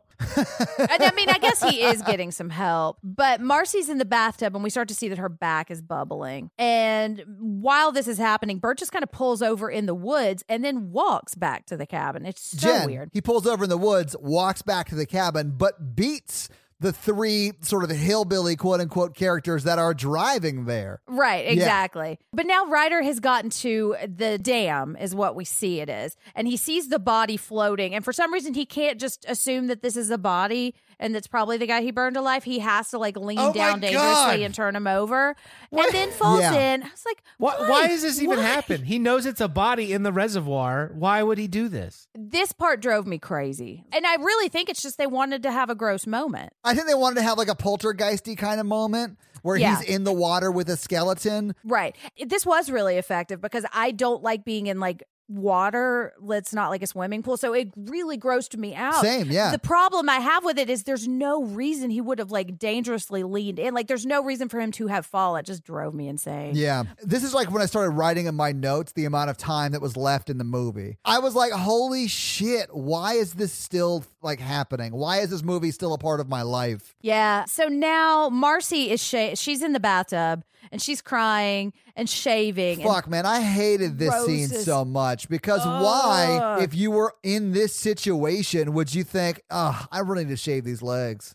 Yeah. And I mean, do what you do. That's fine. Now, I will say this is one of the scenes that I do think is effective because it's super gross and I can allow it. I just didn't need half of the other scenes. So this is one of the ones I do think fits the movie, fits the grossness. And it's also one of the more famous scenes in the movie. But so she starts like shaving the skin of her leg off and it's so gross. It's disgusting. I like cringed super hard at the scene. So Marcy runs out of the cabin, or she walks out and she's got her bathrobe on, her legs are all bloody.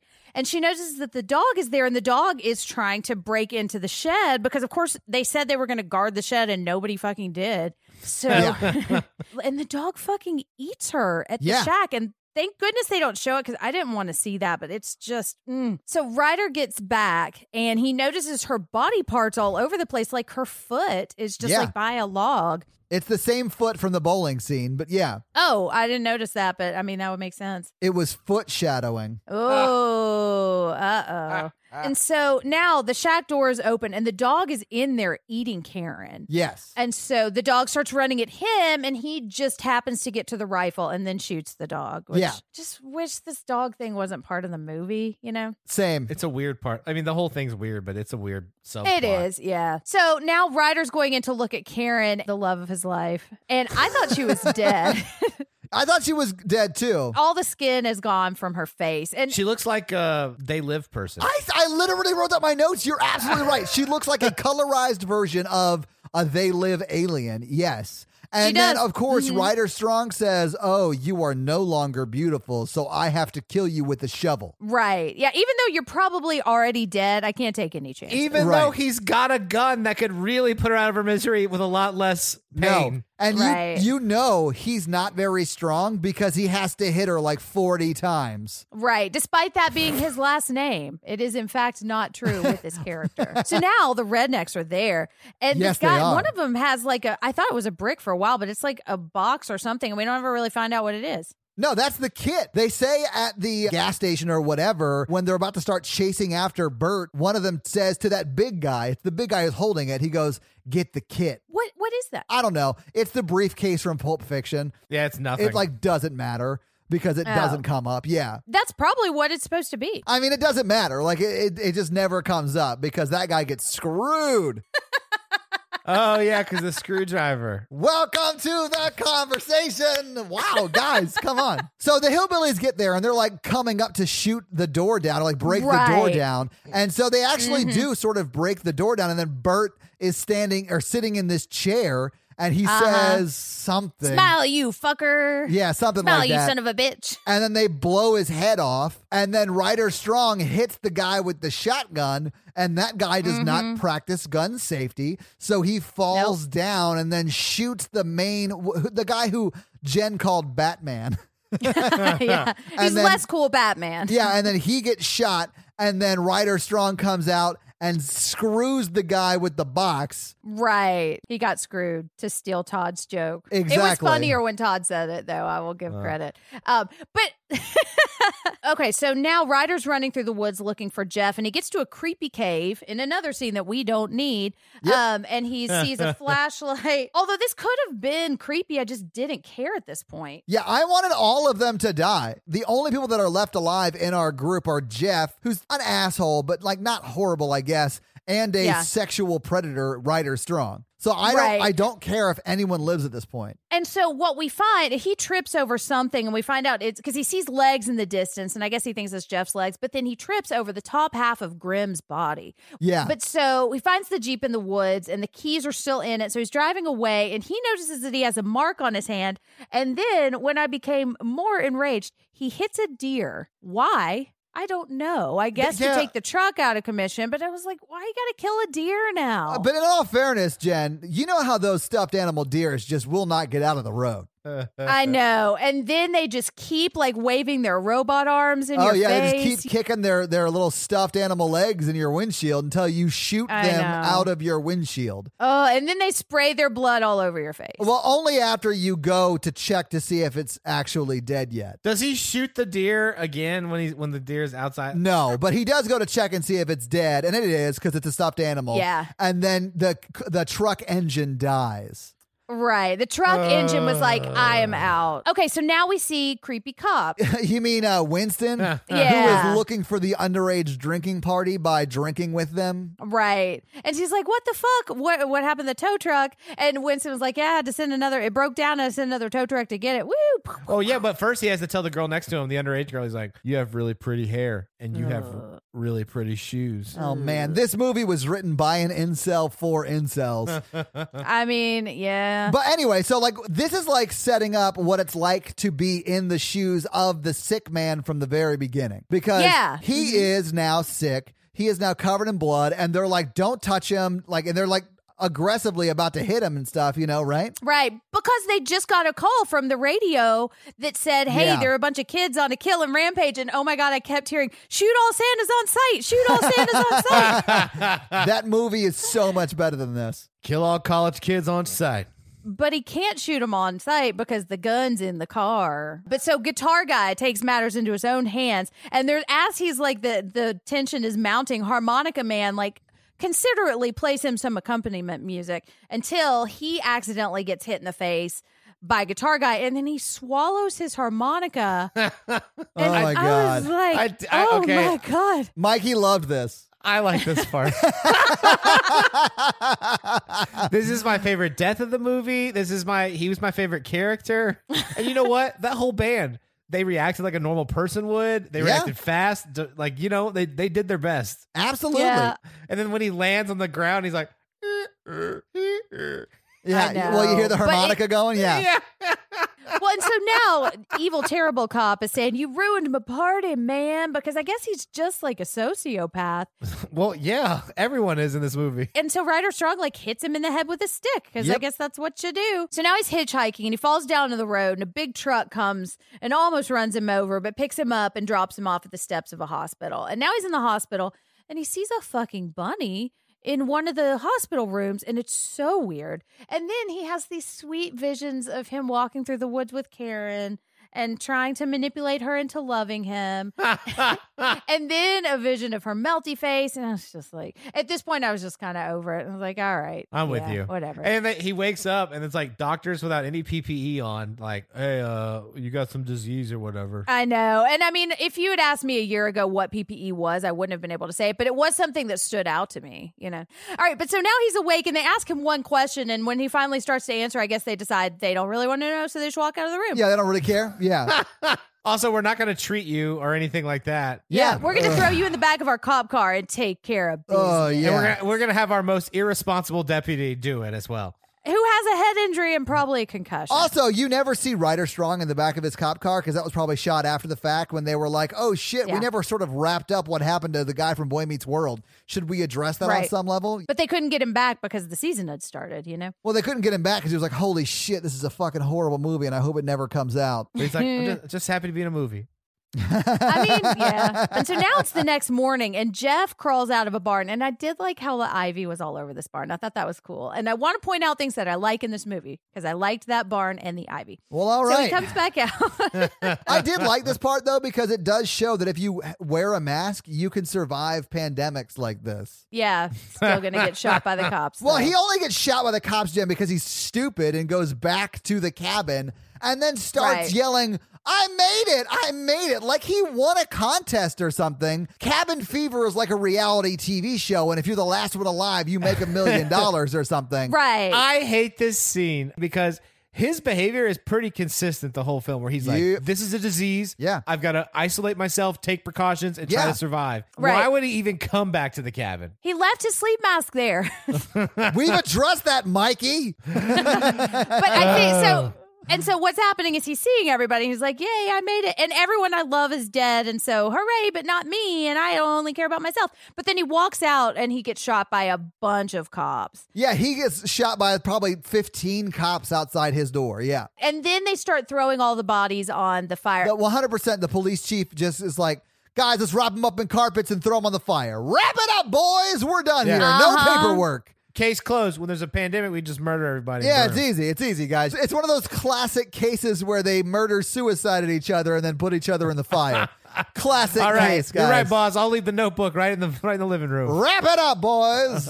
And so now, speaking of wrap it up, we get to kids who are filling up their cooler with water from the fucking river. And I said to myself, you deserve whatever you get for doing that. Because that is gross. Yes, and you do deserve it. I mean, even if you don't catch cabin fever disease, you're going to catch a whole bunch of other bacteria and get dirt and rocks and tadpoles in your water. I think what you mean is in your lemonade, Jen, because they are the ones that are selling lemonade to the cops who murdered Jeff and then burned all the bodies. Nobody makes lemonade like that. And then we see that natural spring water truck drive away.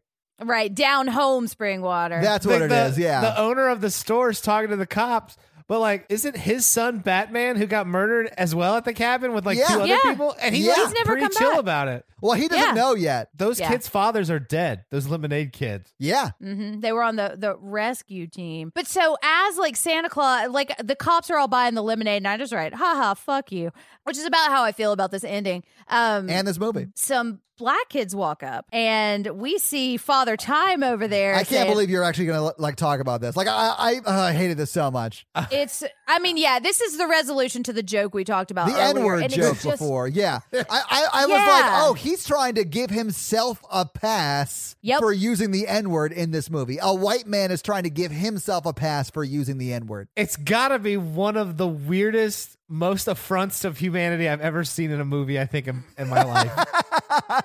I just had to keep telling myself this movie was 2002, 2003. And it doesn't matter. Too. There are movies back then that are better. I know. It is very of its time, but also like this would have really annoyed me at the time. Sure. I saw it in theaters and I was like, this movie, because it ends on this. This is how the movie ends. Yeah. With a hour-and-a-half long N-word joke. And that's the movie. Roll credits. So having seen the movie, having talked about the movie, give me some final thoughts. What do you guys think? This is probably not great. This is one of the worst probably movies. Not great? Well said, Mikey. This is probably one of the horror movies that I actively dislike. And I don't actively dislike a lot of movies in general. No, I think anyone who's familiar with the Mikey movie catalog will realize that. Yeah. It's just so tone deaf to the point of just ridiculous. It's just so terrible. It's like if you wanted to wrap up everything bad about that time period into one film, this is it. Jen, how do you feel about it? I see what they were trying to do. I see what he was trying to do. Right. I think there are some good moments. Like the gore is effective. I think there are a lot of really cool special effects. Absolutely. Yeah. And there are some scares. Yeah. And the concept of the movie I'm down with. And I love like Cabin in the Woods movies. Like I'm cool with that.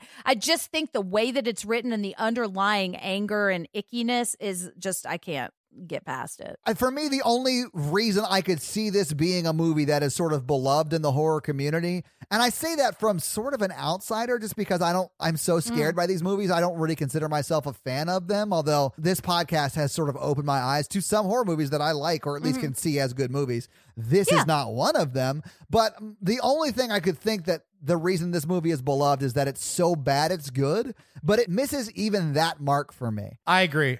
Yeah, because when you have so bad it's good, there's a heart that has to be there. There has to be something that you like and enjoy about the movie, and I just don't feel like this movie, there's no heart to it. I think it's so bad it's really bad. Yeah, but I will say that like I can understand if you like this movie because it's super nostalgic for you or because you think it's so bad it's good. It just does. I didn't see it when I was a kid, so it's not nostalgic for me. I will say that I do think the gore is effective, the scares are effective, but I don't really like those things. It's sort of the premise of the podcast because they really affect me. Well, I don't think it's scary. I don't think it's scary at all. I just think it's people dying of a disease. But they're terrible, so like I kind of root like the disease was my favorite character of the movie. It's the best actor too. And I do want to say, because this was a listener request episode, like if you love this movie, that's great. Like more power to you. You are more than entitled to your opinion. This I is sort just of think that this got picked because they wanted to make us watch it.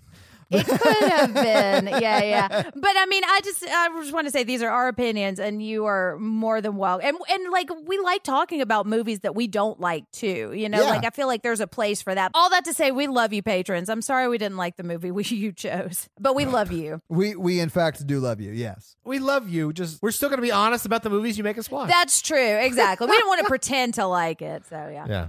All right, guys, let's do some box office. So, what do you think the production budget for this movie was? I think I may know, so I'm going to recuse myself from all budget talks. Okay, so Mikey, what do you think?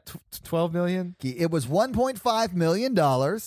So let's talk about opening weekend. This movie opened on September 12th, 2003. What do you think it made in its opening weekend? Jen, do you know that? I don't know that. I'm going to say 40,000. Okay. 15 million. That's wow. So Jen, you think $40,000 Is that really low? and Mikey thinks 15 million. So you guys like are on either side of it. It made $8.6 million. It was the third movie that weekend. It was up against Really? Once Upon a Time in Mexico was number 1. Number 2 was Matchstick Men, and then Cabin Fever. And it beat Dickie Roberts, former child star, Pirates of the Caribbean, Freaky Friday, Jeepers Creepers 2, Seabiscuit, SWAT, and Open Range. Those were the top 10 movies the first week it was out. And it came in third.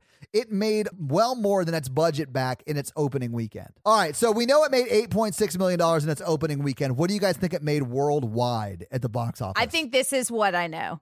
Okay, so Mikey, what do you think? $60 million. Okay, it made $30.3 God million dang, I'm way off today. Okay. at the box office. Yeah, so I mean, on a $1.5 million budget, that is a lot of money Yeah.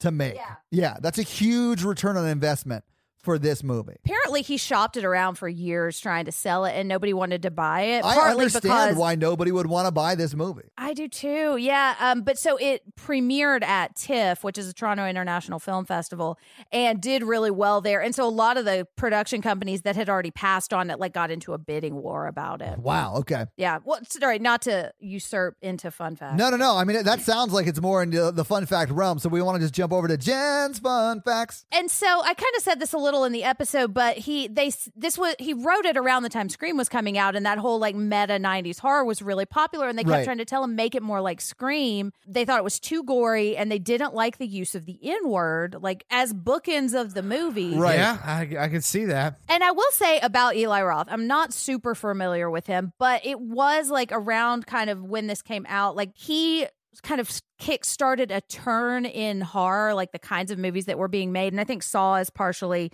in this too, like kind of more into torture porn and more into like the more extreme Yeah. violence. And there's probably a lot of socioeconomic stuff to say about that I haven't really done a bunch of research on, but I think is really interesting. It's just not particularly a style that I like that much, you know, not saying there's anything wrong with it, but this was his first movie. It was inspired by a trip he took to Iceland when he was 19. Really? And he was Okay. working on a horse farm, and he got a skin infection from rotting hay. And he said, Wow. I know, his face broke out into a bunch of sores and bled and peeled off when he was shaving. Oh. And so that's like the direct like inspiration. But he said it didn't really hurt, but it satisfied some weird itch, which grossed me out. Oh, yeah. I mean, honestly, that scene is the scariest moment for me. And it's not like scary. It's just like, ew, Right. like kind of a scene. Exactly. Yeah, I hated Yeah, it. it's really effective. To me, all of the moments are what the people do to each other and had nothing to do with the disease.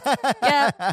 That's fair, Mikey. Yeah, the audition for Marcy was actually on 9/11, 2001. What? Oh, And Jesus. the scene they had chosen for that was when she's talking about being on a plane and knowing it's going to crash. Oh, my God. Which I think just represents the tone of this movie, you know? Yeah, I feel like And I mean, that's- that wasn't intentional. They didn't do that on purpose. It was just a coincidence. Of course not, Jen. But it's just like there's a tone deafness to this movie, I feel like, that just kind of is really in your face. The I fact think that kind of- after that happened, they still made them do that scene does suggest a tone deafness on account of the people making this movie. Yes. Yes. Well, and they did say they tried to this, and I don't know how much of this is actually verified, but he said that they tried to cancel the audition, but because of all the chaos, they had a hard time getting in touch with people, so people still showed up and they still went on. And, I mean, I give people a lot of grace for what happened on that day because it was just like crazy nobody day. really knew what was going on. It really was.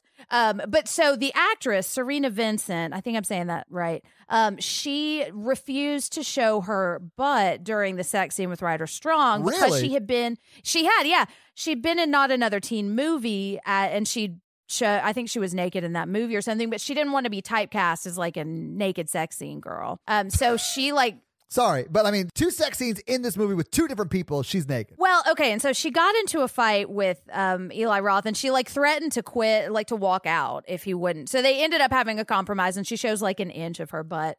But then she kind of made up for it later by showing her boobs in another scene, which I just it was such a weird reading of that, which fits the tone of this movie too. It's yeah. There you go. Jen's uncomfortable facts. That's those are my last uncomfortable fun facts, I think. Okay. Well, so the song Road Leads to Nowhere is playing on the radio, and that was a song written and directed for the Last House on the Left movie, which was an inspiration for this. There are some sequels called Cabin Fever 2 Spring Fever that was directed by Ty West. And I think that was one of his earlier movies, but Ty West directed Ready or Not, I believe. He's one of those mumble gore filmmakers, which I really like a lot. And I haven't seen the sequel, so I don't know. Apparently, Eli Roth had an idea for what he wanted to do and they weren't into it. So he said, okay, here you go, do your own thing with it, and kind of gave him his blessing to kind of take it in his own direction. That's kind of nice. There's a third one. Yeah, there is Cabin Fever, Patient Zero, which I know basically nothing about. Sean Austin's in it. Oh, yeah? Samwise. So the remake, they made a remake that, Todd, you actually texted me and said, is this the movie? Yeah, I said, wanted to make sure I one. was watching the right one. Yeah. I'm glad you did so you didn't have to watch 2. Me too. Jesus. They used the exact same script for this. Really? For the remake. Yes. And one of the reviews I read from the AV Club was what's the point of this? It doesn't make anything better. It doesn't change. They changed some of the stuff, but not in a good way. So while they were filming, apparently Ryder Strong went on a walk in the woods in the scene where he was covered with blood, and he ran into a group of schoolgirls on a field trip. Oh no! And they started screaming because he was covered in blood. Yeah. And then they realized he was on Boy Meets World, and they started screaming because of that. And they chased him through the woods, which I thought was so funny. Because I mean, we've given him a lot of shit in this movie, and I think that's the character. I do really like Ryder I think Strong. He's good, yeah. Peter Jackson, while filming The Return of the King, he stopped that production to screen this movie twice for the cast and crew. He loved it. And if you Peter Jackson did a lot of super gory horror movies earlier in his career, so that doesn't super surprise me, but I just thought it was really funny. He invited Eli Roth to the set in New Zealand because he loved this movie. That is insane. So they had originally hired the dog from Black Dog. Have you guys seen that movie with Patrick Swayze? I haven't seen that movie, no. So there's this movie with Patrick Swayze, and it's got a dog in it. And Eli Roth really likes Patrick Swayze, and so he wanted to hire the same dog, but the dog was too old and kind of arthritic, so they ended up not being able to use any of the scenes because the dog just couldn't really do it.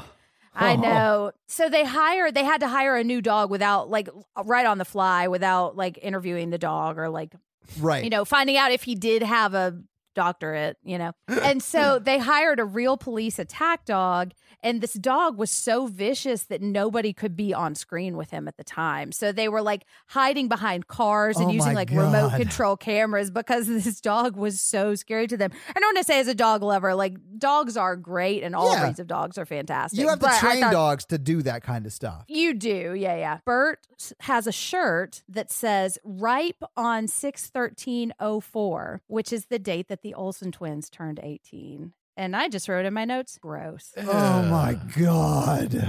So, more fun facts. Necrotizing fasciitis is a real skin disease that is very similar to this. It's a soft tissue infection. I'm going to link more information about this, but it can destroy your skin, tissues, and muscle. It's a bacterial infection, and it can enter through a cut, scrape, or surgical wound. So one of the crew actually had something similar to this, and he said a lot of the effects are very accurate, that this is what it would look like, which ugh. Yeah, real gross. And because a lot of us are in quarantine right now, I'm going to link an article about what cabin fever actually is. And that is a reaction to being cooped up for long periods of time. Yeah. Some of the symptoms are irritability or restlessness. And coping skills are to go outside, normalize your eating habits, stimulate your brain with like puzzles and board games and stuff, and exercise. And that's what cabin fever really is. Aw. And those are my fun facts. Well, thank you for your Those fun are facts, Jen. Really good fun facts, Jen. Thank you. Well, let's do that scary scale. Hey, listeners, our scary scale is a scale we use to rank how scared we were by the movie. It's not a ranking of the quality of the movie. It's how scared we were today when we watched it. Our 1 example is Ghostbusters. Our 10 example is Texas Chainsaw Massacre. All right, Todd. I'm going to give it a 3. Okay. There were 2 jump scares that really got me, and then a lot of the body horror stuff was really effective. It was really gross, and I hated it because I just don't do well with this kind of stuff. Mikey? I'm going to give it a 1. Yeah, that makes All sense. right. I'm going to give it a 3 too, mostly because body horror grosses me out. you Yeah, know? same. Yeah. Honestly, Ugh. body horror is usually worse for you than it is for me. But is, this yeah. movie just does it real well, and it's gross. Yeah. Mhm. And that's our scary scale. All right. So this week you guys made me watch. Oh, sorry, no, the listeners made me watch. That's right. That's Cabin right. Fever. What are you Thank you, guys listeners. making me watch next week? Well, guys, we're keeping it on the Eli Roth train. We are going to watch Hostel next week. Yeah, I am not looking forward to this after what you guys have said about Hostel in this episode. Oh, dude. Yeah, I know. I actually haven't seen it. It's one that Oh, I've wow. avoided all the Okay. time. I've only seen Yeah. it once. Well, I guess Well- we're going to find out more about it this next week. Review? Are you looking for one, Mikey? I have one right now. But how are we going to explain how to get a review if Mikey's prepared? Well, Mikey, quickly before you read it, let me just tell them how they can get a review on the podcast. What they need to do is just leave us a 5-star rating and review on Apple iTunes, and then, write us a little text outlet, give us something fun for Mikey to read, and, he'll read it on the podcast. It's that easy. It's just All that right. simple. Just that easy, guys. I think this is his last name, so I'm going to skip the last name part. Okay. Josh Redacted. Josh Redacted from VT. He says, Mikey, please read while doing your best overly excited Todd impression. Oh, shit. This review brought to you Oh, by... my God. You guys are dicks. I stumbled up into this podcast while looking for a review of Hush. Oh, wow. I feel personally attacked. What I found was an incredible dynamic between friends Oh, thanks. that make you feel as if you've known them forever. Aw. The Facebook community has welcomed me with open arms. Oh, and Nice. has that's true. become a part of my daily routine. Thank you for all that you do. Much love, Josh. Wow. Wow. Wow. Wow. I mean, I feel attacked on your behalf, Todd. That is incredibly hurtful and funny. Yeah, thank you for reading that. Mikey is single ladies. Well, Josh Redacted, thank you so much for that awesome, but hurtful review. And if you guys Aw, want to have your review read on the podcast, leave us a 5-star review. It's that easy. You think he's of the Vermont Redactingtons? I think he might. We are a member of the Consequence Podcast Network, so do us a favor and check out their shows like the Halloweenies and the Losers Club podcast. They also have The Fifth Dimension, Kyle Meredith with This Must Be the Gig, and Ghost Echo. So guys, check them out. And of course, check out their website, Consequence of Sound. And if you want to check out our shit, go to horrorvirgin.com where you can get links to the merch store and stuff like that. If you want to follow us on social, we are at Horror Virgin. If you want to follow us each individually on social, Jen is at Jen Ferratu with 2 N's. Mikey is at M Randolph24, and I am at Todd J. Awesome. If you want to help financially support the show, please do by going to patreon.com/horrorvirgin, where you can get a lot of great levels and a lot of great things. One of which is the listener request that we just did this week, and any level is eligible to suggest movies and vote on movies in the listener request. And of course, perks get better and better as you pay more and more. If you can't afford to financially support the show or just simply don't want to, we completely get that. But we do offer a place where you can get your daily free content, and that is in the Facebook group. So, guys, check out the Facebook group. We are about 920 plus members right now. It's growing every day. It's amazing. I know. It really is cool. Well, guys, that's going to be it for us. I think Yes. it's time. I finally got the truck started, so we can get out of here now. Yeah. Actually, I'm gonna walk back towards the movie for no reason. Oh, yeah. Well, I mean, it's good because I just vomited blood all over the truck. So, Oh, my God. all right. So, thank you so much for joining us today, guys. I'm Jen. I'm Mikey. And I'm your Horror Virgin Todd, guys. Have an amazing week. Bye. Honestly, Jen, if you could get better at spoons, I can play drums, and that part is just drums and spoons, so we could do that. I mean, I can yell Spoon Man. Guys, come see us on tour 2025 when we have a new host because Mikey's dead from coronavirus. The We Miss Mikey tour. Aw. Memorial Mikey tour, the MMT. Yeah. The Mikey Memorial Tour. Hey, Oh look, my I'll God. play Into the Road on Yes. spoons at the end of every show. I Or don't- hard to say, I'm sorry. If I die, I want Hold on, here the we go. worst things I've ever said that have been cut out Oh yeah. to just play in the background Oh, of like, yeah. the black and white photos. And then we serve spaghetti. Feel the rhythm with your hands. Feel the rhythm while you can. Spoon.